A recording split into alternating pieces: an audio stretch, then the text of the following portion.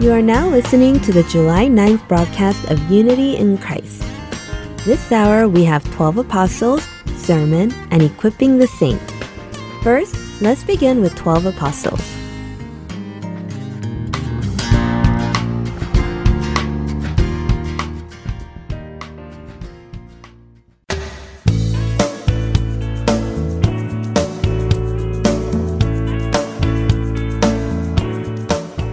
Hello, Heart and Soul listeners. This is Brian Winston. Today, we will continue on with our new program called 12 Apostles of Jesus. Many people came to hear the teachings of Jesus. So Jesus got on Peter's boat and began speaking to the crowd from the boat. After teaching, he commanded Peter, "Put out into the deep water and let down your nets for a catch." Peter replied, "Master, we worked hard all night and caught nothing, but I will do as you say and let down the nets." When he went to the deep water and cast the net, he caught a great amount of fish, so much so that the nets began to break. Peter must have been astounded by Jesus' teaching from his boat and must have been amazed by the miracle when he obeyed Jesus' command to cast the nets in the deep water. We can surmise his astonishment from the way he addressed Jesus. Initially, Peter called Jesus Master, but then he changed it to Lord. He exclaimed, "Go away from me, Lord, for I am a sinful man." Then Jesus responded, as shown in Mark chapter 1, verse 17. And Jesus said to them, "Follow me, and I will make you become fishers of men." At that moment, Peter left everything and became Jesus' disciple. 3 years had passed since then. Peter could have never imagined the things that would happen to him during those 3 years. Most recently, he denied Jesus 3 times, as Jesus had predicted. A rooster crowed as if to confirm Peter's denials. Subsequent to that traumatic incident, Jesus died on the cross and was buried. All of Jesus' disciples were scattered. Perhaps Peter thought the past 3 years were but a dream. Dejected and discouraged, he put everything behind him and went back to being a fisherman. Even that did not go well. He didn't catch any fish at all. Then Jesus, who had risen from the dead, appeared to Peter. From the shore, he called out, "Lower your nets to the right of the boat."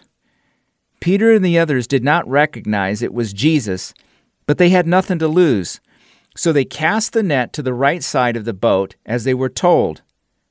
They caught 153 fish. Does this scene remind you of something that had happened before? It looks very similar to what happened when Jesus first called Peter 3 years ago. When Jesus met Peter for the first time, Peter had not caught anything all night long. Then Jesus commanded Peter to go to the deep water. When he obeyed, Peter caught so many fish that the nets almost burst open. Jesus was recreating the same scenario on purpose. 3 years ago, Jesus called Peter and he commanded Peter, "Until today, you were a fisher, but from now on, you will become a fisher of men." But after 3 years, Peter lost the will to carry out that calling and went back to his old way of life. So Jesus recreated the scene when he first called Peter and reminded him of that calling. "Peter, you are a fisher of men." Jesus calls us for the same purpose even today. My beloved Heart and Soul Gospel Ministry listeners, my sons and my daughters, you are fishers of men. Pastor Rick Warren said this, "Faith in Jesus must be personal, but at the same time, it must not be private." That's right. Meeting Jesus is personal as it happens to each of us as a single individual. At the same time, it must not be private such that we keep it to ourselves. We need to share that faith with others. If we experience the goodness of Jesus, We must spread his goodness to others. Just as Jesus called Peter as a fisher of men, Jesus is calling us to be fisher of men. I hope that we will become fishers of men so that the Savior Jesus Christ will shine through us. Peter reached the land after catching 153 fish by obeying Jesus' command. Jesus had already started a fire with charcoal. With the fish they caught, he prepared breakfast for his disciples. Perhaps Jesus prepared a fire to bring Peter back to the time when he denied Jesus 3 times. In the courtyard at the time, there was a fire, and next to that fire, he denied Jesus. He even swore that he did not know Jesus and even condemned him. Most likely, Peter was not able to raise his head to see Jesus and could not touch the breakfast. Peter must have been so ashamed of himself, he did not dare look at Jesus. Then Jesus did something wonderful. It is said in John chapter 21, verse 13, Jesus came and took the bread and gave it to them, and the fish likewise. Jesus gave bread and fish to Peter, who was dejected and ashamed. You must be hungry. Eat while they are warm. Can you imagine the hands that were offering the food? They were the hands that had been nailed on the cross. It symbolized that Jesus still loved Peter no matter what. Then Jesus asked Peter 3 times, "Do you love me?" Why did Jesus ask Peter 3 times? Some say that when Jesus asked Peter the first 2 times, it was in the context of love, that being of agape. But Peter answered in the context of love between a friend, phileo. So Jesus asked Peter again in the context of phileo to accommodate his level of willingness. However, in the first century Koine Greek, the dialect they spoke at the time, the words agape and phileo were used interchangeably. To illustrate, when God loves the world in John chapter 3, verse 16, God loves with agape. But in John chapter 16, verse 27, it says that God loves the world with phileo. The word agape and phileo were used interchangeably when God described his love for Jesus. Then, why did Jesus ask Peter, "Do you love me?" 3 times? Simply, it was because Peter denied Jesus 3 times, so Jesus' intention was to help Peter cleanse out his shame and be healed completely from the incident in the evening before Jesus' crucifixion. Jesus healed Peter with his grace and reinstated him to become a rock upon which to build his church. Peter wrote the following in his last letter in 2 Peter. From 2 Peter chapter 3, verse 18, we read, "But grow in the grace and knowledge of our Lord and Savior Jesus Christ. To him be the glory both now and to the day of eternity. Amen." In his last letter, Peter confessed and acknowledged that he grew in the grace of Jesus. That is why he commands us, the disciples of future generations, to follow Jesus just the same way as he did. Grow in his grace. What you see in your life now is not all, so do not despair. You will be newly transformed in Jesus' grace and will grow more beautifully. Even though you may feel shaky right now, eventually you will grow to be an unmovable rock in his grace. We pray that we will all be healed and will grow in the grace of Jesus. We now bring today's program to a closure. Quoting Clement's testimony, Eusebius described how Peter subsequently died on the cross, following in Jesus' footsteps. He said that before Peter was executed on the cross, he was forced to watch his wife, who was also a believer, being executed on the cross first. Peter then said to his dying wife, "Remember Jesus." When it was his turn to be executed, Peter requested to be put on the cross upside down because he did not deserve to die in the same way as Jesus died. So he was martyred on the cross, upside down, as he wished. That final scene on earth shows us Apostle Peter as the rock, just as Jesus had commanded. Beloved Heart and Soul Gospel Ministry listeners, Jesus has great plans for us, just as he had great plans for Peter. Jesus calls on us to be the fishers of men today, just as he called Peter to be a fisher of men. Jesus heals us in his grace and develops us to be the unshakable rocks for his ministry.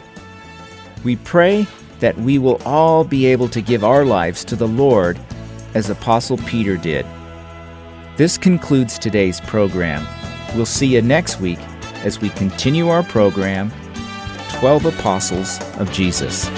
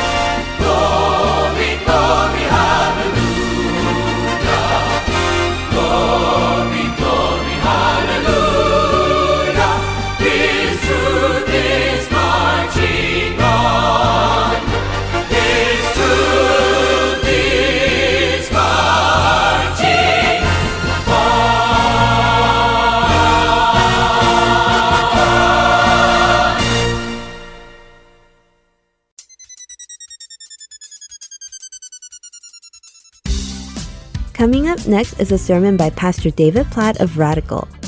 Today's topic is Coming Together for the Sake of Those Without the Gospel. I hope you have a blessed time with Pastor David. We'll dive right in, starting with the texts. And I'm just going to read them all in succession from the start. Starting in Psalm 67, then we'll move on. I'll have them on the screen too if you'd like to just follow along that way, or if you are able to turn fast enough to go that way. I trust these texts, many or most are familiar to you, but they will form the foundation for everything else that follows. The first is Psalm 67. May God be gracious to us and bless us and make his face to shine upon us, that your way may be known on earth, your saving power among all nations. Let the peoples praise you, O God. Let all the peoples praise you. Let the nations be glad and sing for joy, for you judge the peoples with equity and guide the nations upon earth. Let the peoples praise you, O God. Let all the peoples praise you.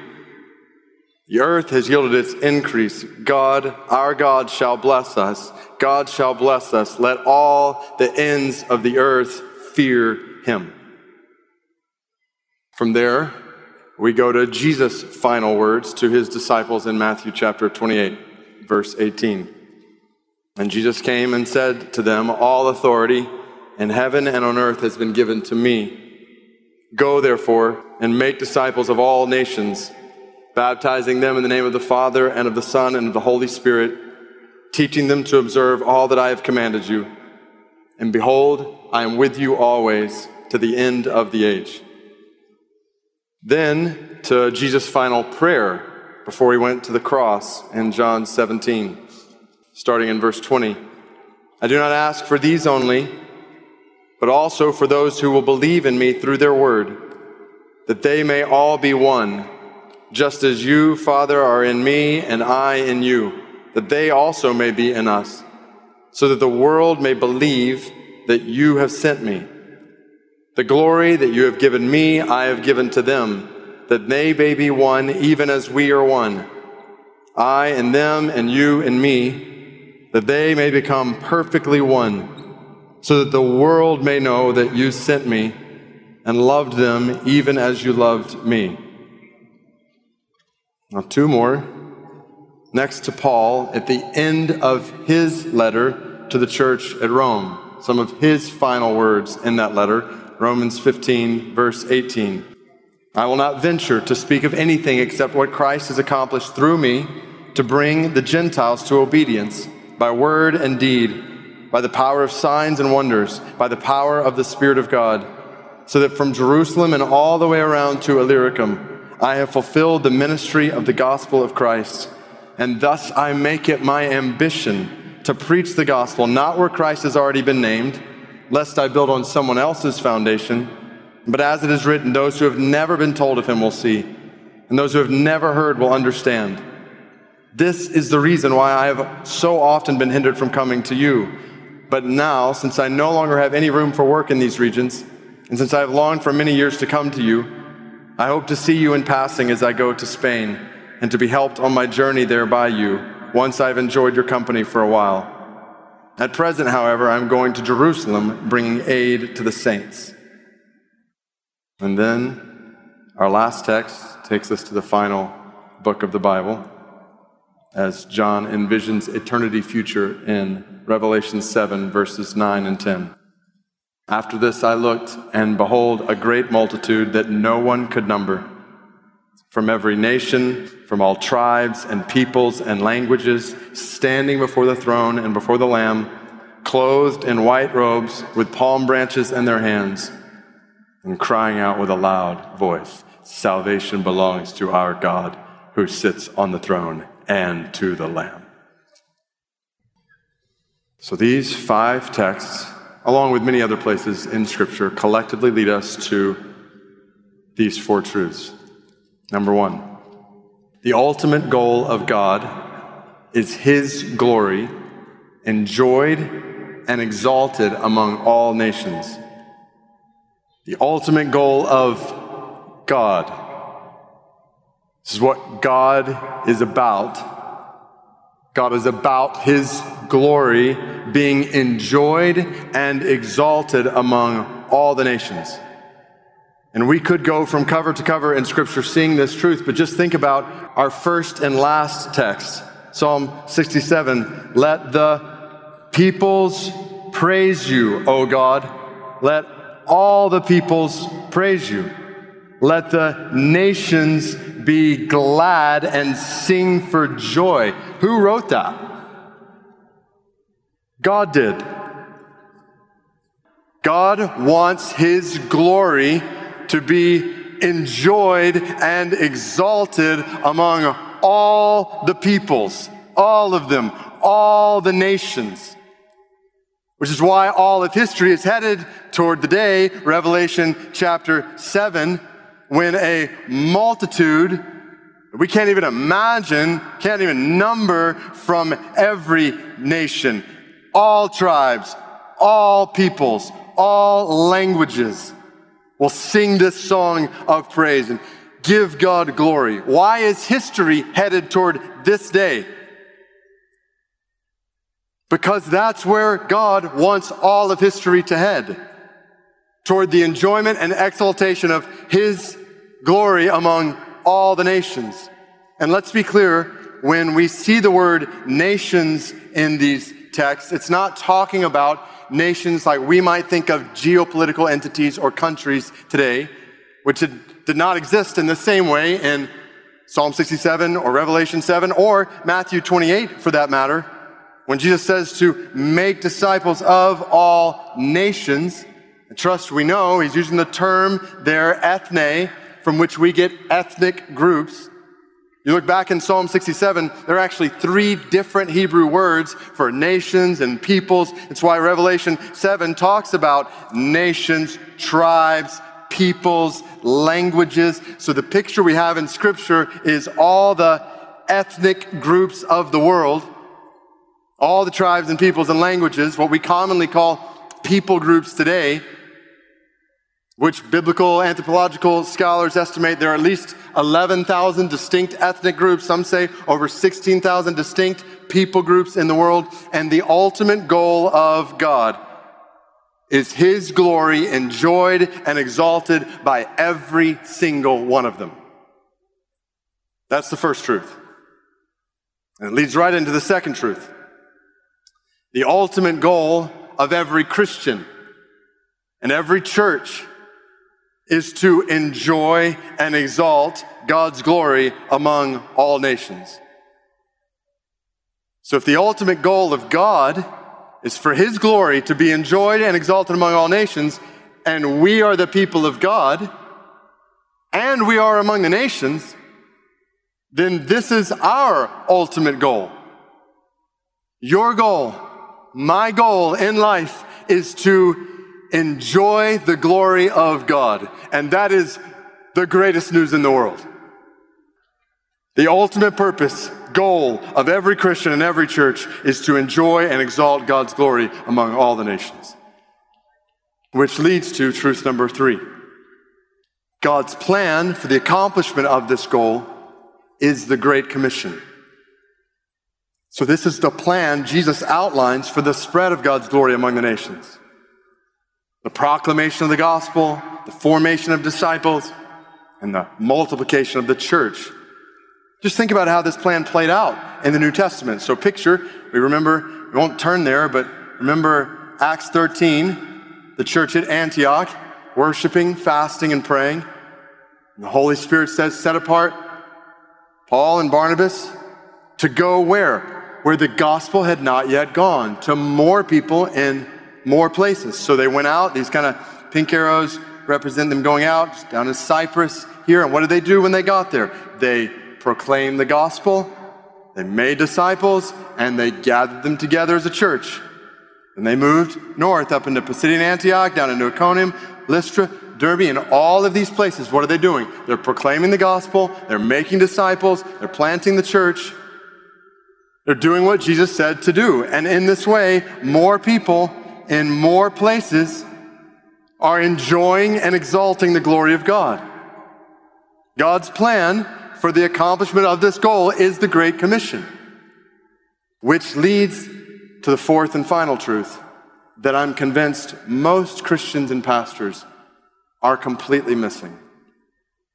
Truth number 4. The Great Commission is not a general command to make disciples among as many people as possible.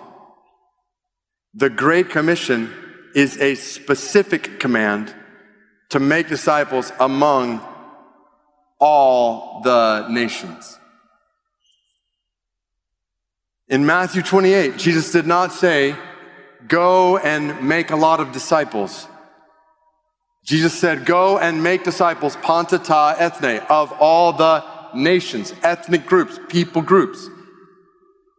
And we know this was specific because Revelation 7 makes clear that disciples will one day have been made from every nation, every tribe, every people, and every language group.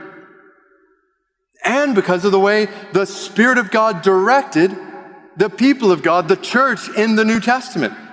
So come back to that map that we looked at just a moment ago. where we see this happening. The kind of purple arrows are them traveling back. And you remember they come back at the end of Acts 14 to Antioch, and they encourage the church there. And then they set out on another journey. Well, I say they, a little conflict. Now we have two missionary teams. And Paul's team sets out from Antioch and goes north with Silas, and they pick up Timothy along the way. And you'll notice they're going in some of the same places they had been, strengthening the churches there. And around Acts chapter 16, verses 6 through 10, Paul starts to go in one direction, the Spirit stops him, starts to go in another direction, the Spirit stops him, and he has a vision of a man from Macedonia one night saying, come over here and help us, up in the northwestern part of this map. And they concluded that's where God is leading us. And so they go northwest, up into places we recognize from our Bibles, in Philippi and Thessalonica, down to Corinth, which we've heard already in this conference, over to Ephesus, and down into Jerusalem. And what's happening in all these different places? Disciples are being made in new places. Churches are being planted in new places. The glory of God is being enjoyed and exalted among more people in more places. They come down to Jerusalem, then back up to Antioch. They encourage the church there. That then leads to a third journey. Paul leaves Antioch and starts retracing his step, encouraging all these different churches. But you'll notice, on this map, he doesn't go anywhere new until he gets to Corinth, and he decides to write a letter. And what is the letter he writes in Corinth? The letter to the church at Rome. Romans is written here at this time. Why would he write to Rome right here? Well, I'm glad you asked. Look at this map with me. So it's a little harder to see, but here's Antioch over here. Here's Corinth right there. And here's Rome. So why is he writing to Rome? He's on the way to Jerusalem. He said, I'm taking an offering down to Jerusalem. And then my plan is, once I get there, I'm going to come to you. Because I want to ask you to help me get where? To Spain. So why did Paul write Romans? Well, he tells us in Romans 15, there's no more work for me to do in these regions. That is an absurd statement. We have heard from 1 Corinthians, for crying out loud. Are we to think, yeah, not a lot of work to do there. There was a ton of work to do in Corinth and these regions. But there were Christians and churches doing the work there. And over here in Spain, where Paul was trying to go, there were no Christians and no churches. There was no gospel, no word of God to do the work of God. And Paul knew Jesus had commissioned his church to go to all the nations, to all the people groups and places. So he kept pressing on to places where Jesus was not known. Why? Because the ultimate goal of God is his glory, and glory enjoyed and exalted among all the peoples in all the places. And the Great Commission is not a general command to make disciples among as many people as possible where we live. The Great Commission is a specific command to make disciples among all the nations. Which then leads us to three problems. As we hear these truths from God's Word in this room today, in a world where, number one, over 3 billion people are currently unreached by the gospel. Where about 3.2 billion people today live in Romans 15 Spain-like ignorance of the name and gospel of Jesus. Which leads to problem number two. The church is practically ignoring the people and places most unreached by the gospel. The church, our churches, are practically ignoring the 3 billion people who need the gospel most. And this statement is not just anecdotal. I could show you the research, give you the numbers. I'll let just one summarize the picture. We as Christians in our country spend most of our money on ourselves, but we do give. We give collective billions of dollars to our churches, most of which we spend on making our churches more comfortable for ourselves. And then out of that money, we give to churches and ministries, we give billions of dollars to missions, to gospel and church work and other places in the world, what we would call missions giving. But did you know, we've done the research, that approximately 99% of our missions giving, so not talking about all of our resources or not even all of our giving in the church, like specifically that which we're giving to missions, approximately 99% of missions giving goes to people and places in the world that already have access to the gospel. To green and yellow places on this map. In Latin America, Sub-Saharan Africa, parts of Europe. If I had time, I could also show you that these are the places we're sending most missionaries to. Now, let's be clear. Is there work to be done in those places? Absolutely there is. Is it good to come alongside brothers and sisters in those places? Without question it is. But open your eyes, brothers and sisters. In the name of missions, we are actually ignoring the Great Commission. The specific command Jesus has given us to make disciples among all the peoples of the world. We're giving to missions, patting ourselves on the back as we ignore the Great Commission. That's why Radical created an urgent initiative to get behind like good, strong, biblically faithful gospel work in the red. And we're not the only ones doing it. You're here, you see others in this conference who are doing it. Because at some point, collectively, we've got to decide to rectify this great imbalance and obey this Great Commission. We've got to start mobilizing billions of dollars and tens of thousands of missionaries from our churches to get the gospel to the red. Because, so follow this is problem number 3. The number of unreached people is higher today than ever before and will continue to increase until the church decides to change. Did you hear that? Like, think about it. The world population is increasing, including the population among unreached people in places. The current rate of missions giving and sending is nowhere close to keeping up with those population increases, particularly among the unreached, which means, so follow this, unless we decide to change how we're approaching the Great Commission in our churches, more people than ever before in history will go to hell without ever even hearing about the King of Heaven.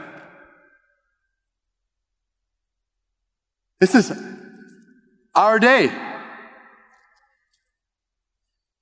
This is where we're sitting right now. In this room. Do we realize this? In this gospel-rich room. I was talking with Ligon at lunch, and this is such a gospel, gloriously gospel-rich room. We have said and spoken and heard and sung and prayed the gospel hundreds of times over the last 24 hours alone. And right now we're pausing to think about billions of people who are an ever-increasing number who've never heard it once.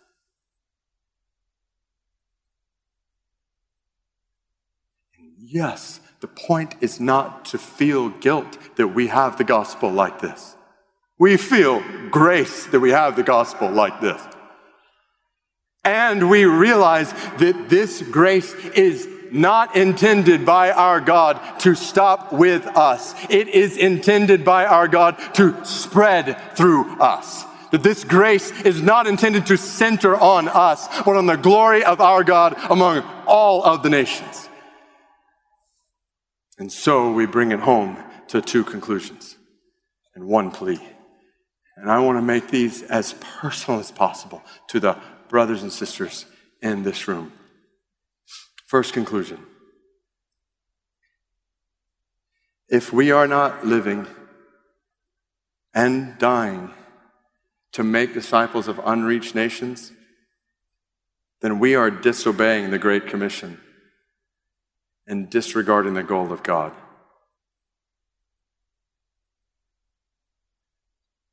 And yes, I am tempted to give caveats at this point. That of course this doesn't mean everyone is called to move and work among the unreached.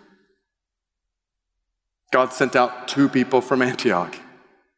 Paul told other people to stay in those regions to work. Not everyone in Rome was supposed to pack their bags and go to Spain. But all of them, all of us, every person in whom the Spirit of God dwells, has been commissioned by God to live and give and work and pray and die with zeal to see disciples made and churches multiplied and the glory of God enjoyed and exalted among all the nations. If you are not living toward this end, if you are not leading your family toward this end, raising up your kids toward this end, if you're not leading the church that you serve in toward this end, then you are disobeying the Great Commission and disregarding the goal of your God. And if there is any guilt there, then let us not justify ourselves in it. That's certainly not what the gospel compels. By the grace of God and the gospel, let us repent and realize, conclusion number 2, by God's grace, you and your church have a unique and significant part to play in seeing all the nations enjoy and exalt God.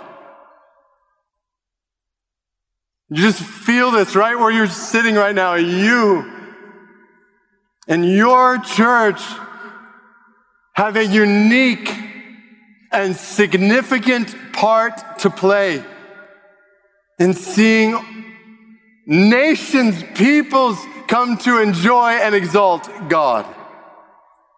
Regardless of the size, location, or makeup of your church, if there are people there who have the Word of God and the Spirit of God, then you and they together have a unique part to play in the global goal of God. He has not saved you or your church to sideline you in His eternal aims. You think, well, what can I or my family or my church really do? Like, what kind of question is that? There are 3 billion people who haven't heard the gospel. There is no shortage of things to do. So start doing it. Let one of these organizations help you. Let Radical help you. Whatever, anybody. Just you and your church have a unique, significant part to play. So let's play it to His glory and the good of the nations. Which leads to one plea. And I don't believe this is my plea. I believe this is Jesus' plea. It's His prayer. For us who believe in Him. For us who are together in the gospel. And we know, we've talked about it, it is no secret that we have walked and are walking through divisive days in the church between genuine brothers and sisters in Christ which is why one of the 5 texts we started with was Jesus' prayer for us in John 17. And just look at all the that's in this prayer. Jesus prays, I do not ask, Father, for these only, but also for those who will believe in me through their word, that they may all be one. Just as you, Father, in me, and I in you, that they may be in us, so that the world may believe that you have sent me. The glory that you have given me, I've given to them, that they may be one, even as we are one, I and them and you and me, that they may become perfectly one, so that the world may know that you sent me and loved them, even as you loved me. Could it be any clearer? Jesus longs. It's what was on his heart as he's literally pleading before the Father for us to be one, so that all the nations and tribes and peoples and languages of the world would know his glory. So I want to ask 4 pastors from our church to join me up here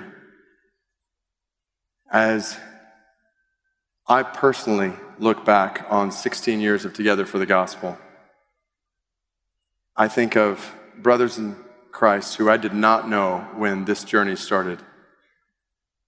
When I was sitting there in the Galt House at the very beginning. And over the last 16 years, by God's grace, I've come to know and love these different brothers. And I'm just going to ask each of these 4 pastors to represent just 4 of them. So, Nate, you'll be Mark Dever. Congratulations. You are Mark. Arlen, you'll be Al Moeller. Smartest person I know. Carly, you'll be John MacArthur. And then James, you're Thabiti Anyabwile. I genuinely love and honor each of these men. Mark, I remember the first time Mark emailed me, I was like, an email from Mark Dever. And it was like a 1-sentence email. So I wrote out I spent probably 4 hours constructing a long email. Ended up pressing send on 2 sentences. I was just so nervous. And ever since then, all the way to his counsel to me in ministry after midnight last night, I thank God for you, brother. I stand in awe when I see how Al has led Southern Seminary over decades through all kinds of trials to train strong church leaders for churches here and around the world. I stand in awe when I see how John MacArthur has pastored his church across 50 years. I remember first T4G, I was sitting there and I was about to be in my first pastorate, like the next week. And he spoke on 40 years of gospel ministry. And the fruit of that and the commentaries in my study are evident. And then Thabiti is one of my favorite expositors of Scripture. I love listening to Thabiti walk through a text in God's Word. And he has been a deep encouragement and example to me in a multitude of ways. So I love and I honor each of these men. So I want to invite you guys to make a circle over here together by holding onto one another's hands. And in so doing, to give us a picture of the gospel, together for the gospel. But this picture has never been just about them, right? This picture is about us. This picture is about different ones of us who also come from different backgrounds and have different perspectives on a variety of different things. And when we're together for the gospel in a circle like this, looking at each other, it can be really easy to start spending a lot of time focusing on where we are different, on things about which we disagree, and sometimes sharply so. Add on to that a cultural climate that makes us quick to accuse or question or distrust or divide from one another, and we can start to lose our hold on each other. All while 3 billion people around us are being born and living and dying without ever even heard the gospel. I give you a picture of what is happening right now. But we do realize, right, that there is another way to form a circle, that there is another way for these brothers to form a circle holding on to each other's hands. Won't you guys show us a different way? I submit to you today, based on John 17 and all the other texts we've looked at, this kind of together for the gospel changes everything. When we are one, so that we might reach the nations of the world. See, when one brother's eyes are on that starving little boy and girl in Yemen, another brother's eyes are on that frightened family in Afghanistan, another brother's eyes are on that suffering village in Somalia, another brother's eyes are on that imprisoned husband and wife in North Korea, and they know none of them has even heard the name of Jesus, then things change. The grip is just as tight. I would argue it gets tighter because you're working together with urgency to get the gospel, the greatest news in the world, that you know it and they've never even heard it, and because you know that them hearing it based on John 17 actually depends on you holding on to each other. So I want to plead with you, with us, to be together for the gospel like this, with our eyes collectively fixed on the goal of our God, the spread of his glory among all the peoples of the earth. And brothers and sisters in Christ, brothers and sisters who by God's grace have the gospel, we have a choice. We can fight hell for the good of the nations, or we can fight each other while the nations go to hell. God help us to come together and stay together for the sake of those without the gospel.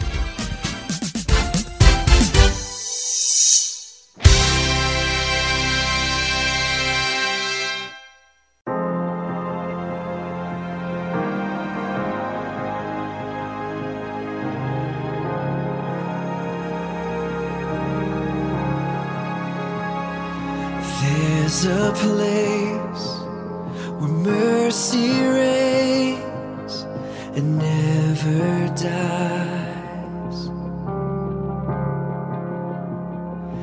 There's a place where streams of grace flow deep and wide, where all the love I've ever found comes like a flood, comes flowing down.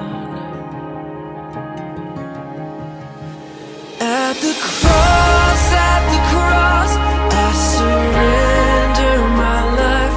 I'm in all of you, I'm in all of you. Where your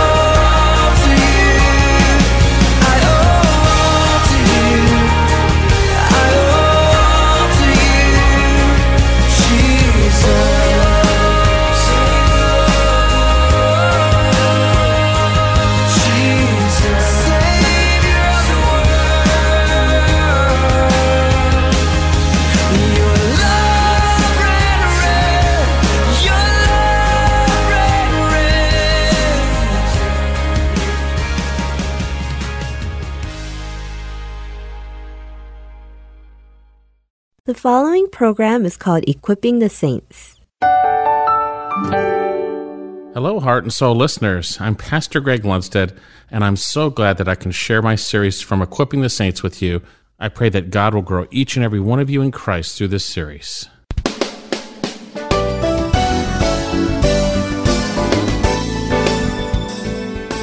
Just a couple months ago, there was a group of young parents who were playing video games for days as they let their baby sit in its car seat inside its playpen for a couple days without feeding the baby, without changing the baby, and ultimately there was a tragic end to that.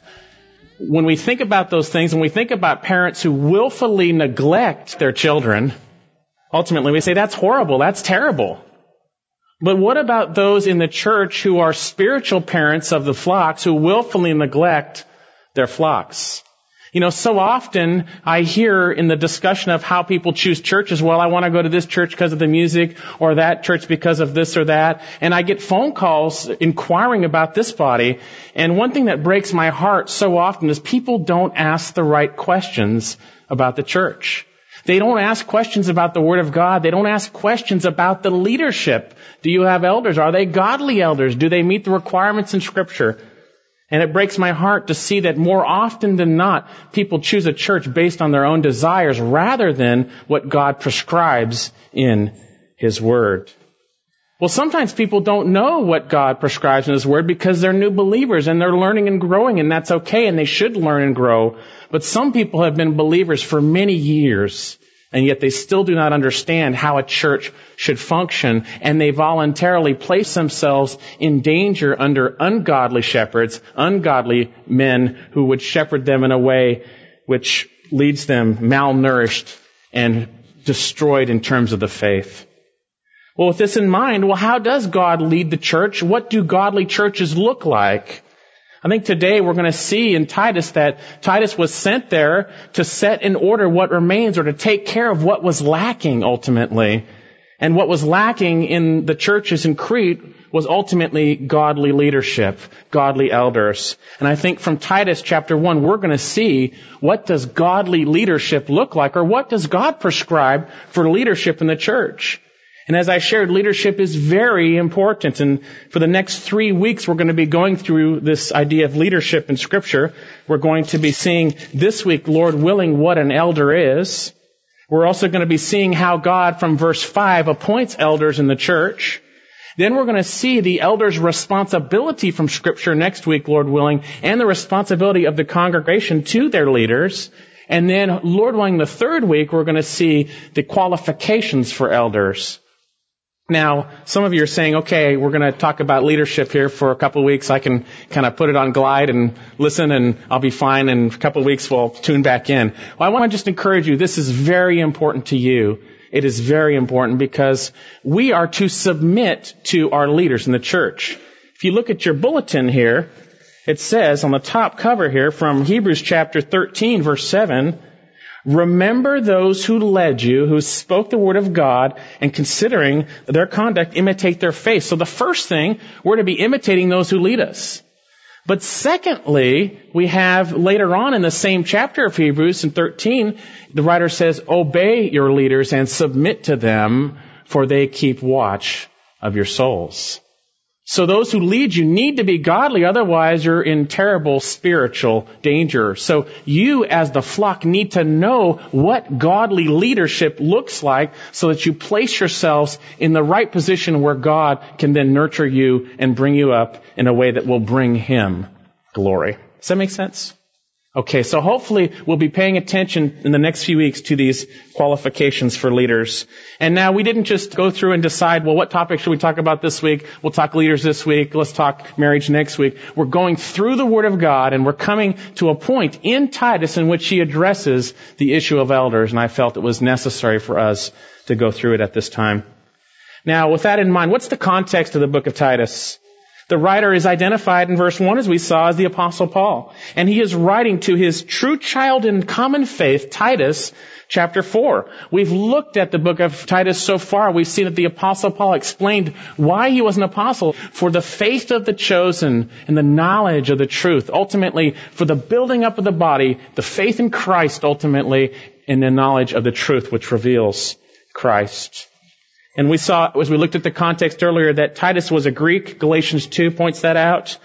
And we don't know when Paul led him to the Lord, but at some time the Apostle Paul came alongside Titus, shared the gospel, and now he is Paul's child in the faith. He led him to the Lord. Now in 2 Corinthians we see a little bit more about Titus. We see in 2 Corinthians 2:13 that Paul calls him his brother, obviously in the context of the faith. And he also calls him in chapter 8, verse 23, my partner and fellow worker among you.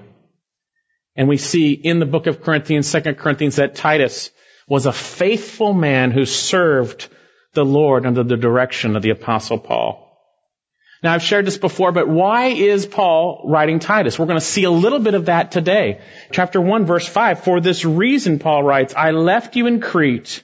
Obviously, Paul had left Titus in Crete, and he's going to have him do something there. And we see the text in Titus reveals 4 issues. The first issue we're going to take a look at in depth in the next few weeks is a lack of leadership in the churches in Crete. Again, verse 5. For this reason I left you in Crete, that you might set in order what remains and appoint elders in every city as I directed you. Well, obviously there was a lack of leadership in those churches, but secondly, there were false teachers endangering the flocks. As we see later on in chapter 1, there were these Jewish Gnostics, in a sense, who were upsetting whole households or whole churches. They were factious men, chapter 3. There were people who were threatening the body of Christ. And so there needed to be godly leadership to silence these men from teaching these things. Then thirdly, we see in chapter 2 that Paul writes to address our conduct as believers. Because the grace of God has appeared, bringing salvation to all men, we should be changed. We should be different. And that same grace is instructing us as believers to deny ungodliness and worldly desires and to live righteously, upright, and godly in this present age, looking for the blessed hope and the glorious return of our great God and Savior, Jesus Christ. He purchased us that He would redeem us from every lawless deed, the text says later on in Titus 2. If we've come to faith in Jesus Christ, there's a certain way we should behave within our relationships. So he addresses older men, older women, young women, and he addresses slaves and masters and gives instruction there. But throughout the book of Titus, we see one overwhelming theme, the exhortation to the body of Christ to do good deeds, to meet pressing needs. We see it throughout each chapter. The false teachers are worthless for any good deed, end of chapter 1. But we as a body of believers should be manifesting the life of Christ in good deeds in the body of Christ. So we see that throughout. Thus, the book of Titus is an exhortation to the body of Christ to function within the context of what God is doing in Christ through His grace. So with that in mind, again, I want to encourage you, because we're going to be going through leadership for the next few weeks, to not put it on autopilot and set aside. It's very important. It's important for you, because you, if you're going to be obedient to the Word of God and submit to your leaders, you want to put yourself under godly leaders who are shepherding for Christ rather than for their own motives and desires. And I believe today we're going to see a portion of what that looks like. So let's take a look at Titus. Let's turn there together. Titus chapter 1, and we're going to look at verses 1 through 5, but we'll end at 5 today. Paul, a bondservant of God and an apostle of Jesus Christ, for the faith of those chosen of God and the knowledge of the truth which is according to godliness, in the hope of eternal life, which God, who cannot lie, promised long ago, but at the proper time manifested even His word in the proclamation with which I was entrusted according to the commandment of God our Savior. Notice it's God our Savior. To Titus, my true child, in a common faith, grace and peace from God the Father and from Christ Jesus our Savior. God is the Savior. Christ Jesus is the Savior. And then our verse today. For this reason I left you in Crete, that you might set in order what remains and appoint elders in every city as I directed you. Now, before we get into this passage where we look at the appointment of elders, we need to understand from Scripture, well, what is an elder? What is the biblical term elder? You see it throughout Scripture, so we need to understand that. If we are to submit to the leadership in the church, we need to understand what that leadership looks like. Well, the term elder in our passage in verse 5 and in many other passages is presbyteros. This word has different meanings in different contexts, just like many words have different meanings in different contexts. The word could be used to speak of an elder, someone who is elderly, someone who is older. It could be used to speak of the Jewish leaders, the Sanhedrin, the elders. It was also used in Scripture to speak of the 24 elders before the throne in Revelation. And then more often than not, it is used to speak of the spiritually mature men that God has chosen to lead His church. And that's what we're going to see here. And we're going to see what that means from Scripture. Now, I believe it's really important to realize in Scripture there are some terms that we need to understand. One is elder, presbyteros. There's another term, overseer, episkopos. We get Presbyterian and Episcopal from this, and we're going to see ultimately that presbyteros and episkopos and then shepherd, poimeno, are used interchangeably together in Scripture. Well, what do I mean by that? There are 3 terms used in Scripture to describe leadership in the church, and they are used interchangeably. One is elder, one is overseer, and one is shepherd. Take, for instance, our passage in chapter 1 of Titus. Take a look here. He says in verse 5, "For this reason I left you in Crete, that you might set in order what remains and appoint elders."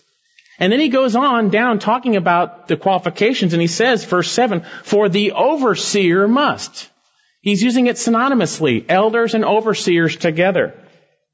Indeed, in Acts 20, verses 17 to 28, which we're going to look at a little later, when we see Paul calling the Ephesian elders unto himself, we see he talks about them as those whom the Holy Spirit has appointed as overseers. And he also calls upon them to shepherd the flock, all 3 portions. And in 1 Peter chapter 5, verse 1, and we're going to look at this a lot today, so why don't we turn there right now and put your fingers in there also. And notice these terms, elder and overseer and shepherd here. 1 Peter chapter 5. "Therefore I exhort the elders among you." Peter's going to exhort the elders among them as your fellow elder. We'll look at that a little later. "And the witness of the sufferings of Christ and partaker also of the glory that is to be revealed. Shepherd the flock." Elders, shepherd. And that's poimeno. The flock of God among you, exercising oversight or episkoposing, overseeing. We see these 3 terms used synonymously in Acts. We see them used synonymously here in 1 Peter. So ultimately, I believe in Scripture we see elder, overseer, and shepherd are all synonymous. They're synonymous terms. Now, there are some differences in there, so why the different terms ultimately? Elder speaks more towards the office. Overseer speaks more towards the office and the duty, and shepherd speaks more towards the duty itself. Does that make sense? Elder, the office; overseer, the office and duty; shepherd, the duty, right? Okay, with that in mind, what do elders, overseers, and shepherds do? And we're praying and we're watching for God to raise up those godly men that He has called to be elders here. What do we do? What should elders be doing? What should you know that we are supposed to do? And anytime we talk about elders and shepherding, okay, the microscope's on us, and it should be, right? And you guys should know what we're supposed to do, and you should hold us accountable to that, right? It's for your own protection. Well, what do elders do? We're going to take a look at a bunch of passages here that should help us, but we're going to see this in depth next week, so I'm just going to breeze through it and give you an overview of what elders should do. We had our fingers in 1 Peter chapter 5. Let's take a look there. 1 Peter 5. He says, "Therefore, I exhort the elders among you, as your fellow elders," this is Peter talking, "and witness of the sufferings of Christ, and partaker of the glory that is to be revealed. Shepherd the flock of God among you, exercising oversight, not under compulsion, but voluntarily according to the will of God, and not for sordid gain, but with eagerness, nor yet as lording over those allotted to your charge, but proving to be examples to the flock. And when the chief shepherd appears, you will receive the unfading crown of glory." There's a lot there. We could spend the whole day on this passage. Verse 5, "You younger men, likewise, be subject to your elders." And he goes on, everyone clothe yourselves with humility. So first of all, we see that they are to shepherd by example. They're not to lord over, but they're to shepherd by example. They are to exercise oversight, not under compulsion, eagerly. They are to be focused on the chief shepherd, ultimately. It is the chief shepherd's flock, as we'll see later. It's not the elder's flock. 1 Timothy chapter 3, verse 2, and I won't mention this, we'll look at it later. Elders must be able to teach. Obviously, they need to be teaching. And then on the front of your bulletins, remember those who led you, and there's no and there, who led you, who spoke the word of God to you. And consider the result of their conduct, imitate their faith. Leaders lead you by speaking the word of God to you. That's how they lead you. What else does a leader have to give you in terms of spiritual things but what God has revealed in His word? Remember those who led you and spoke the word of God to you. They didn't, but spoke it. Not and, but spoke the word of God to you. And imitate what? Their demeanor, their actions? No, imitate their faith. They work hard by instructing with the word of God. 1 Thessalonians 5, chapter 5, verses 12 and 13, and I'll read this to you. But we request of you, brethren, that you appreciate those who diligently labor among you and have charge over you in the Lord and give you instruction. So elders have charge over the flock, and they give instruction, and they labor among them, and the congregation is exhorted to appreciate them, and that you esteem them very highly in love because of their work, because they give you the Word of God. They work hard instructing from the Word of God. Now, elders also rule. All elders are going to rule in some shape or another. Some elders will rule and also work hard at preaching and teaching. 1 Timothy chapter 5, verse 17. Let the elders, the presbyteros, who rule well, be considered worthy of a double honor. That's double pay, basically, he's saying there. If they rule well, especially those who work hard at preaching and teaching. All elders are to shepherd, watch over, to rule over, not in an evil way, but by example. But there are some elders, like myself, who work hard at preaching and teaching because God has given me a pastor-teacher gift. So then elders rule over and work hard. Elders also feed the flock the word of God and protect the flock from threats. Acts 20, let's turn there. Acts 20, verse 28. Paul is giving his last words to the Ephesian elders. And at this point, after sharing his example of faithfulness, faithfully declaring the word of God day in and day out to the Ephesians, faithfully being an example of one who did not consider his life as anything that he might finish the course, the ministry that God had given him, he gives the commands to these elders. This is the command for elders who will never see him again. This is what Paul says to them. Acts 20:28. Be on guard, or actually literally take heed, for yourselves and for all the flock, among whom the Holy Spirit has made you overseers. We'll look at that later. Very important. To shepherd the church of God, which he purchased with his own blood. Very valuable flock. Very valuable flock. I know after my departure, savage wolves will come in among you, not sparing the flock. And from among your own selves, men will arise, speaking perverse things to draw away disciples after them. Therefore, be on the alert, remembering that night and day for a period of 3 years, I did not cease to admonish each one with tears. And folks, I don't see this happening in churches these days. I don't see elders admonishing people and encouraging them concerning the threats to the church these days. Elders are to be watching out for the flock. There are dangers from without and dangers from within, and they are to be watching out. And just a side note, I don't see elders with the heart of Paul who are heartbroken over what they see in churches these days. Elders need to be shepherding the Word of God and watching out over the flock.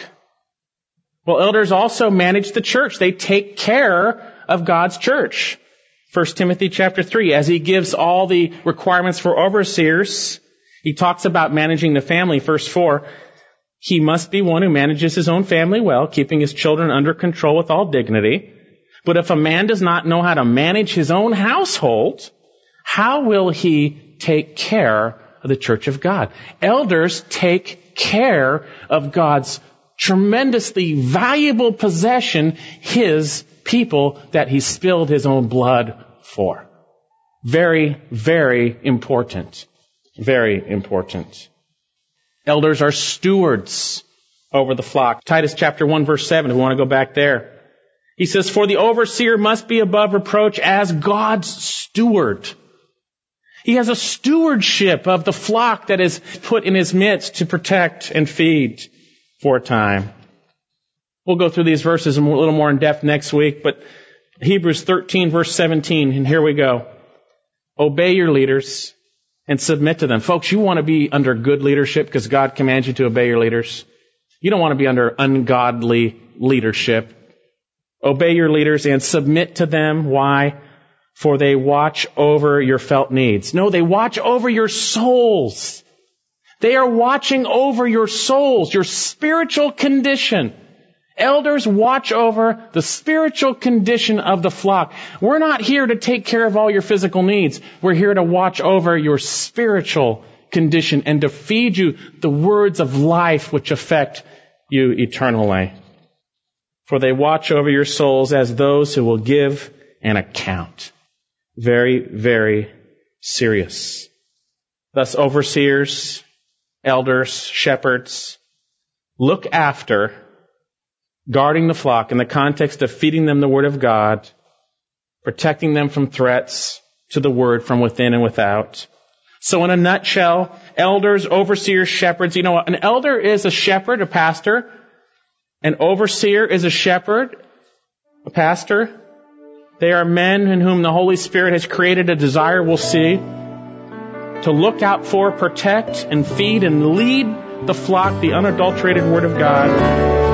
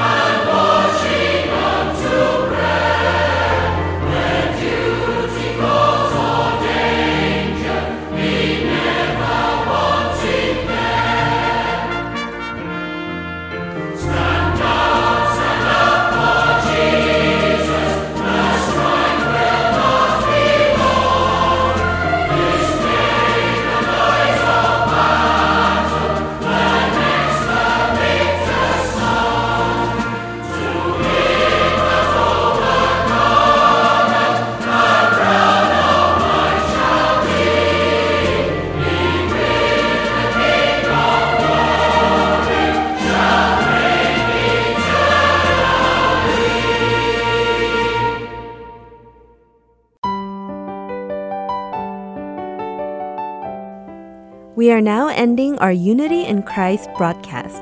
Thank you for listening, and I look forward to being with you again next week.